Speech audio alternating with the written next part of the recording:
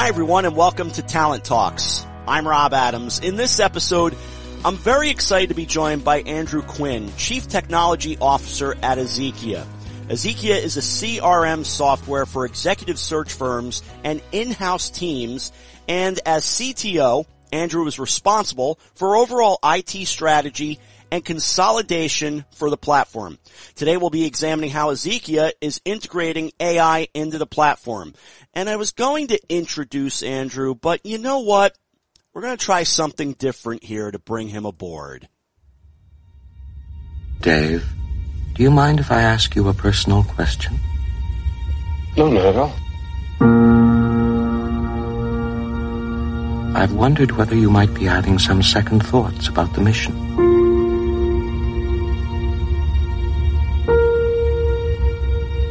How do you mean? Rumors about something being dug up on the moon.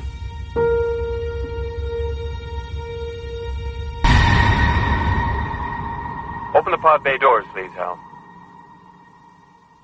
Open the pod bay doors, Hal. I'm sorry, Dave. I'm afraid I can't do that. What are you talking about, Hal? This conversation can serve no purpose anymore. Goodbye. Well, and on that note, we welcome Andrew Quinn to Talent Talks. That's a heck of a way to get us started, Andrew. Well, hello, Rob. Thank you for accommodating my strange request. As you might know, that was from 2001, A Space Odyssey, where HAL, an AI entity, goes mad, for want of a better word, and starts killing the spaceship crew because it reasons it is better to kill them rather than lie to them about its mission. And it's your traditional AI conundrum where an AI entity has two conflicting rules and it chooses the wrong one, resulting in the destruction of humanity. Then the amazing thing is this movie was released 55 years ago. Even back then, we were obsessed with AI and robots taking over the world, destroying humanity. And the current obsession and fear of AI is not new, but the technology has advanced over the past 5 decades. So technology has changed, but the fear and obsession has not. No, it certainly has not. And, you know, as always, it seems the media has strived to sensationalize rather than seek to understand. That's right. As humans, we are predisposed to demonizing unknown. I talked there about 2001: A Space Odyssey. You have the Terminator. You have Westworld, a beautifully filmed a reboot of an old movie. But underneath that, there's a very sinister story about humans abusing robots and then robots fighting back. And apart from Pixar's WALL-E, where AI saves humanity from itself, there are very few positive portrayals of AI in the movies and the media. It's certainly the beginning of a new era in AI, and there has been a changing of the guard, so to speak. So if you remember in the news recently, Geoffrey Hinton left Google, and indeed Google have almost been pushed to the side with regards to AI, and OpenAI and Microsoft are now at the forefront of this technology.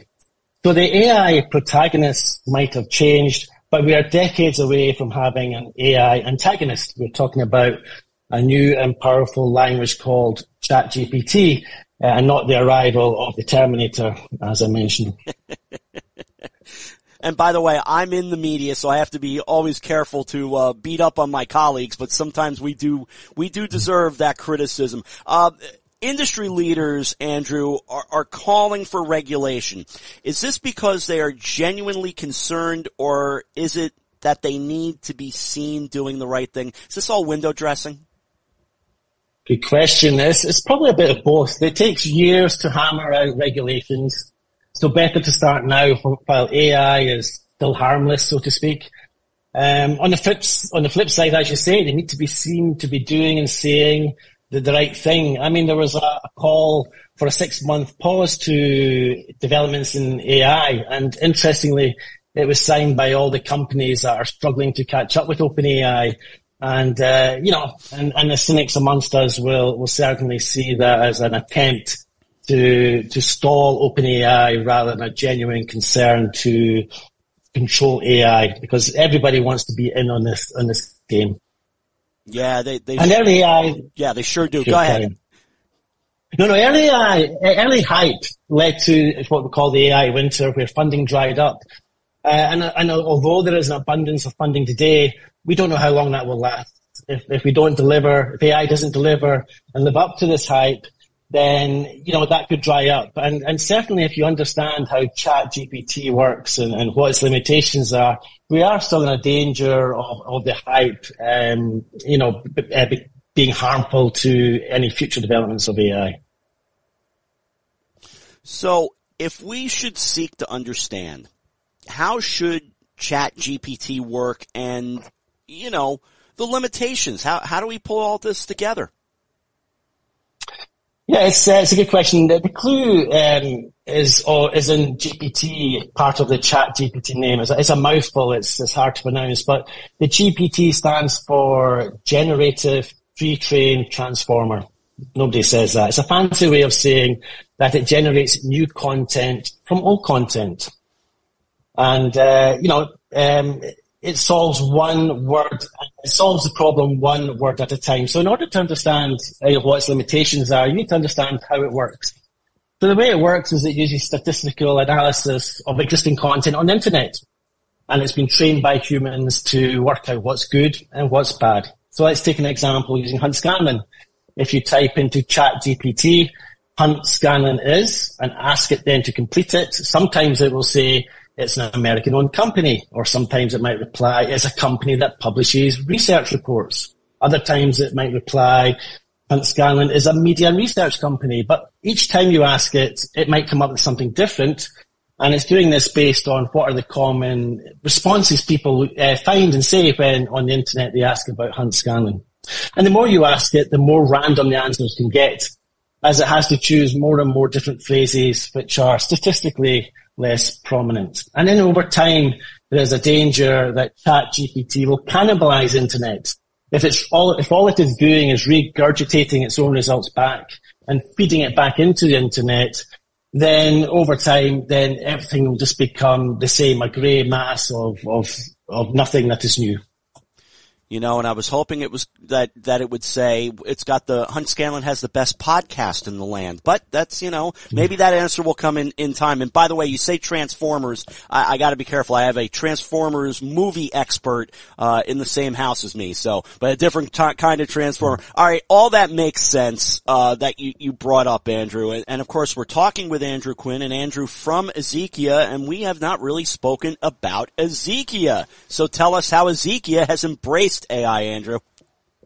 Okay, well, for starters, Ezekia has already been using AI for over 3 years to help search firms be more productive. We just haven't been shouting about it.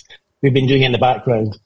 And around 15% of our team have a PhD, master's, or data science degree in AI, and we have a few homegrown AI modules in place and another being released next week. So Ezekia already uses AI to enrich data when importing resumes, for example. So when you import a resume, it's not obvious what industry they might be coming from. If they work for Microsoft, it could be advertising, it could be gaming, it could be enterprise. And using AI, we analyze their resume, compare it to other ones and say, well, according to this, it's most likely that they're in advertising, and then we will tag them as in advertising. We also use AI for predicting email addresses. And we have a sister platform called Not Actively Looking, where senior executives can share their confidential information with search firms. And we use AI to recommend to them which search firms to connect with, much like Netflix recommends a movie based on what you've watched before. And next week we are releasing a new AI feature that we built called Candidates Like This, which finds similar profiles to the one you're looking at. So if you find somebody who's a perfect candidate who's not available, this new feature uses machine learning to find other candidates who are similar. You can even upload resumes or job descriptions or just simply start typing in natural language to search for the suitable candidate. And over and above that, we are also integrated with OpenAI. We're now fully integrated with Chat GPT. So when you're using Ezekia and you're creating or updating a record, you can interact directly with OpenAI to help you fill in information or find new information or summarize a profile, translate it, improve the grammar. Whatever you can do with OpenAI, you can do now within Ezekia. And our goal over the coming months is to allow you to interact with Ezekia using natural language and speech. For example, the ability to simply ask Ezekia to create a company record for Hunt Scanlon. It will scour the internet for relevant information, including yourself, Rob. It'll mention maybe that you do a podcast, and it'll create a record using that information on Ezekia, adding the contacts with one click of a button. And don't forget those great conferences we have, everyone. It's great to hear Ezekia is at the forefront of bringing AI to executive search in a platform customized to their needs. But in closing, what's in store for AI in executive search over the coming years?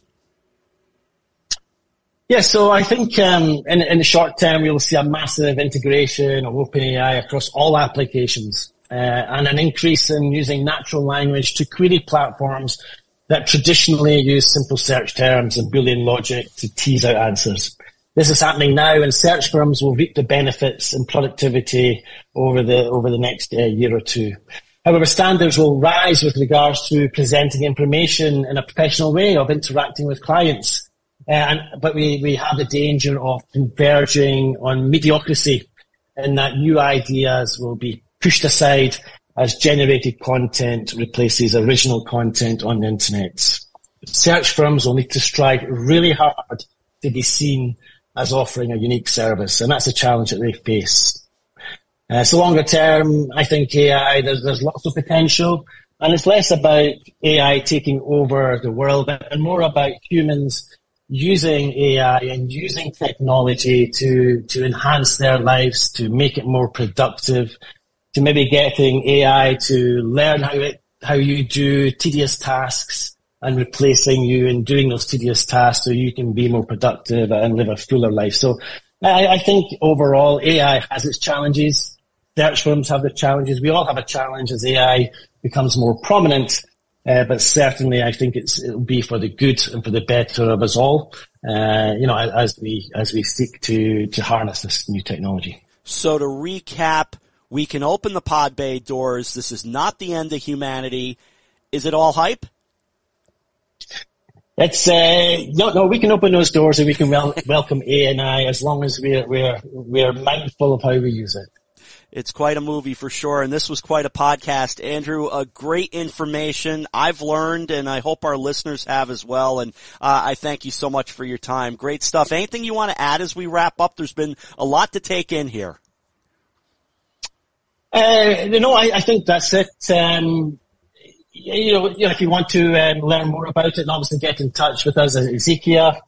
We can show you what's possible with AI, and certainly we're there to help you rather than just to sell you something. We want you to adopt AI and use it for your benefit. Well, AI is Ezekia, very good friends of us here at Hunt Scanlon, and specifically here on Talent Talks. And I hope everyone listening has picked up a strong understanding of Ezekia and the benefits of integrating AI into your platform. And of course, Andrew, I wish you and Ezekia and everyone at Ezekia continued success, and hope to have you back on the podcast and see you at the conferences as well. We look forward to it.